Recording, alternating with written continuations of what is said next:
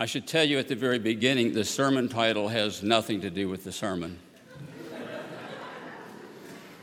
Early bulletin deadlines easily make a liar out of me.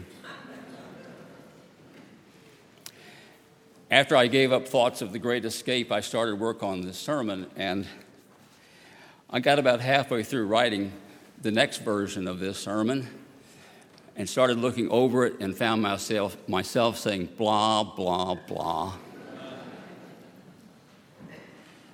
The truth is, I really don't want to preach about this sermon. I don't want to talk about it. I don't want to read it. I have heard Rachel weeping for her children too many times, and I can scarcely read the words. I suspect many of you too. I like angels singing on hillsides to unsuspecting shepherds. I like stars guiding wise men. I like a baby in a manger. I like the singing of carols and familiar words. I like the silent awe of candlelight on Christmas Eve. My sense of satisfied peace shatters at the sound of Rachel weeping. Yet perhaps this dark side of Christmas has much to teach us. Truly, a lot of darkness surrounds this story, indeed threatening to swallow it whole. Dark places of difficult choices.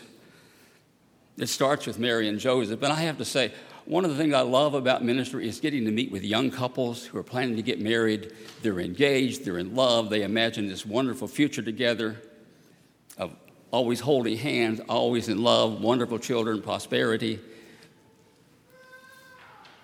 I imagine Mary and Joseph the same way.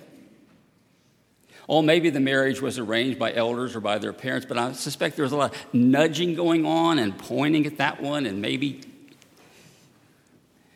But the engagement runs into a snag when Mary begins to feel those changes within her that tell her that she's expecting. In Matthew's gospel, there is no angel for Mary. Nobody telling her it's going to be okay. It's Joseph, a righteous man, it says, who has two righteous choices. And like many a righteous person, he runs into the very limits of his righteousness because it doesn't really cover this, because he has choices. He can divorce her publicly. He can expose her to shame and stoning. They would not only abort the baby, they would abort her.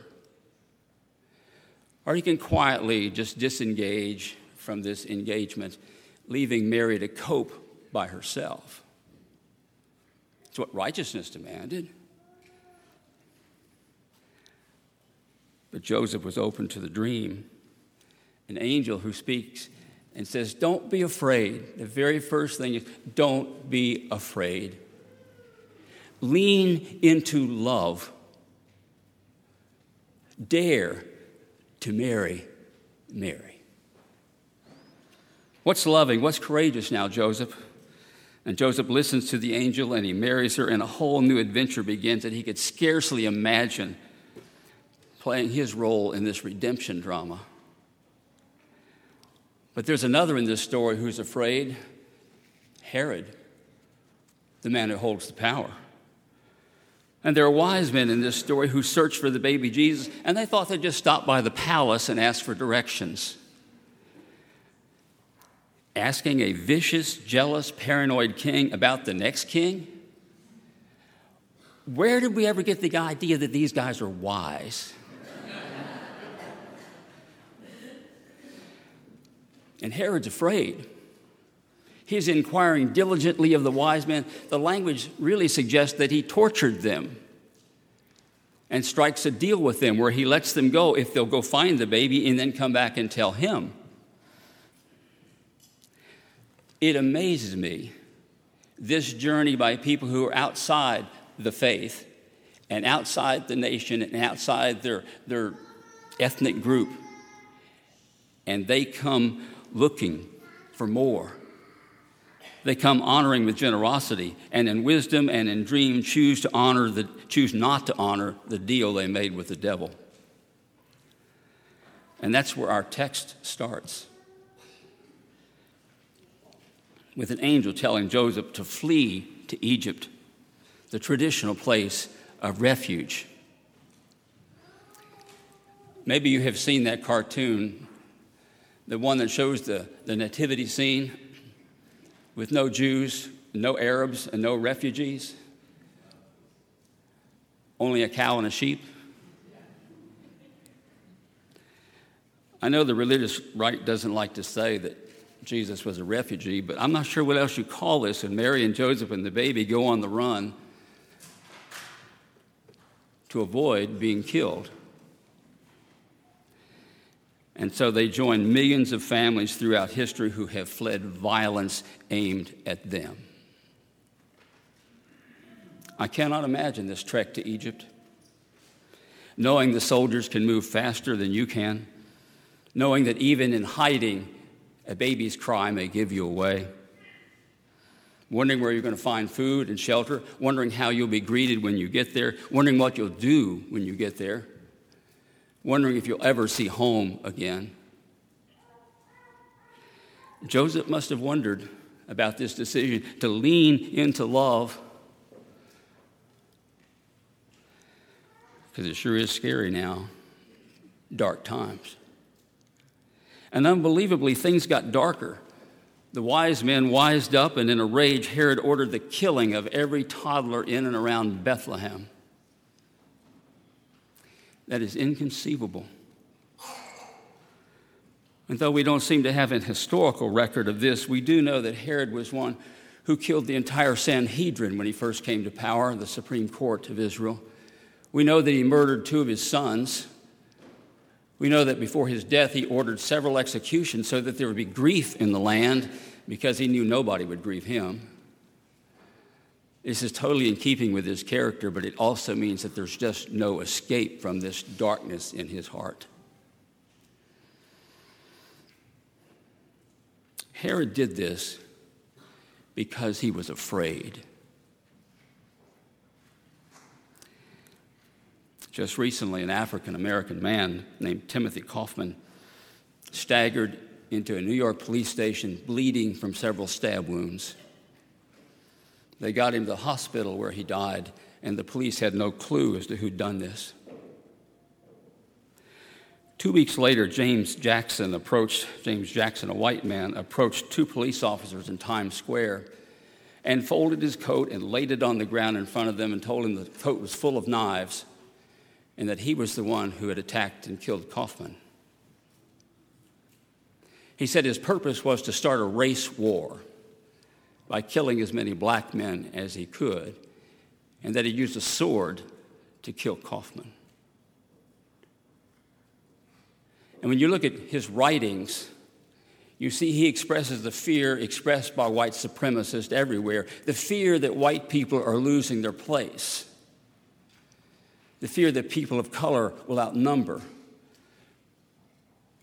the belief that they're better than everybody.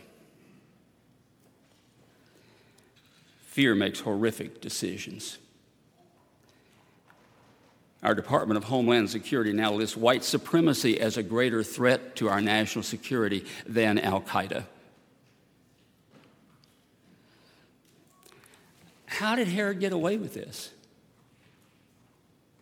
I mean, it's a brutal world, but Herod was in a league all by himself.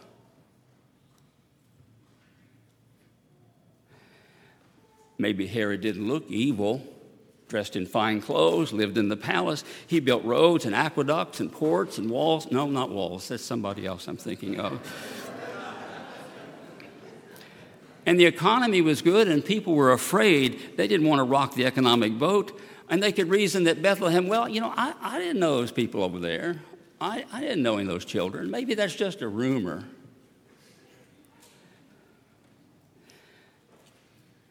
There's the fear embodied in Herod, and there's a fear embodied in lots of folks that falls drip by drip by drip, eroding decency and justice.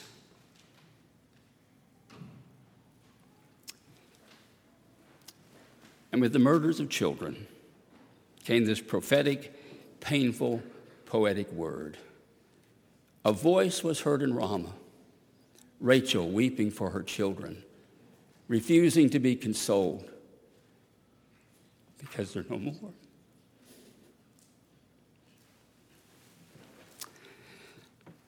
Ramah, the place where they stood, waiting to be frog marched to Babylon, weeping for the land they would leave. Think of the slave auctions here, the breaking of family bonds in the name of profit. Think of our deportation of Native Americans along the Trail of Tears. Think of the concentration camps of Germany. Think of the separation of children at the border. And when you think of these things, listen for that high-pitched keening sound of Rachel.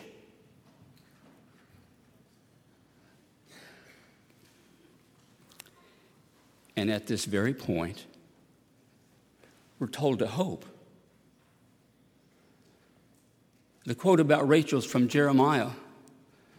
And the prophet says these things, but in the very next verse, he says, here is the hope of your future. In this dark, dark moment, here is hope.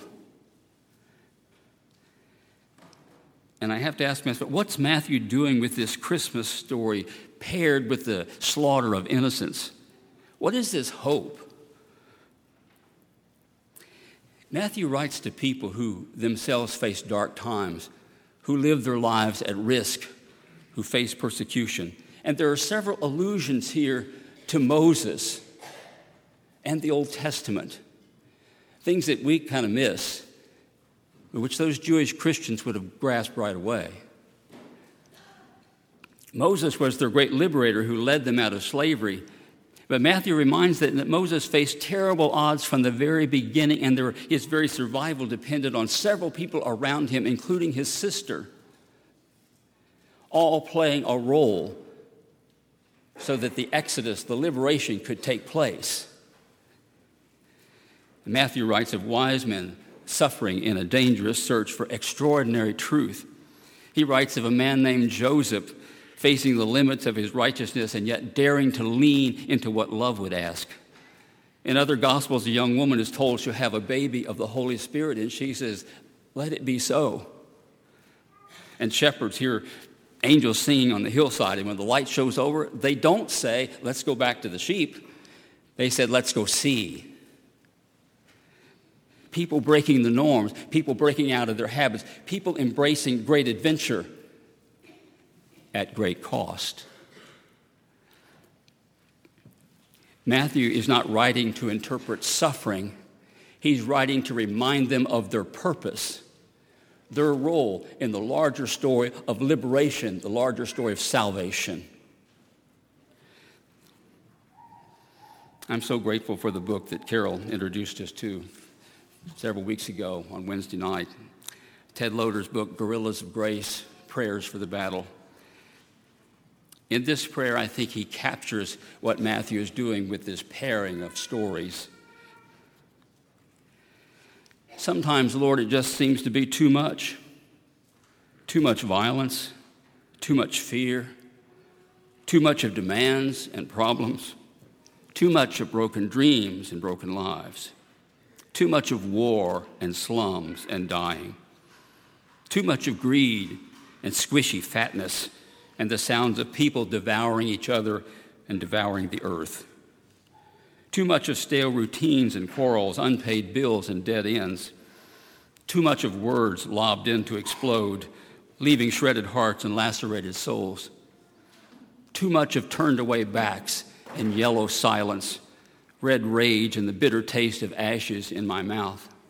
Sometimes the very air seems scorched by threats and rejection and decay until there's nothing but to inhale pain and exhale confusion.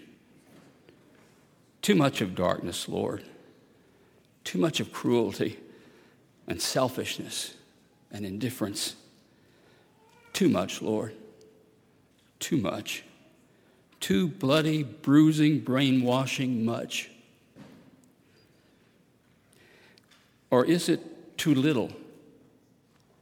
Too little of compassion, too little of courage, of daring, of persistence, of sacrifice, too little of music and laughter and celebration. Oh God, make of me some nourishment for these starved times, some food for my brothers and sisters who are hungry for gladness and hope, that being bread for them, I may also be fed and be full. Amen.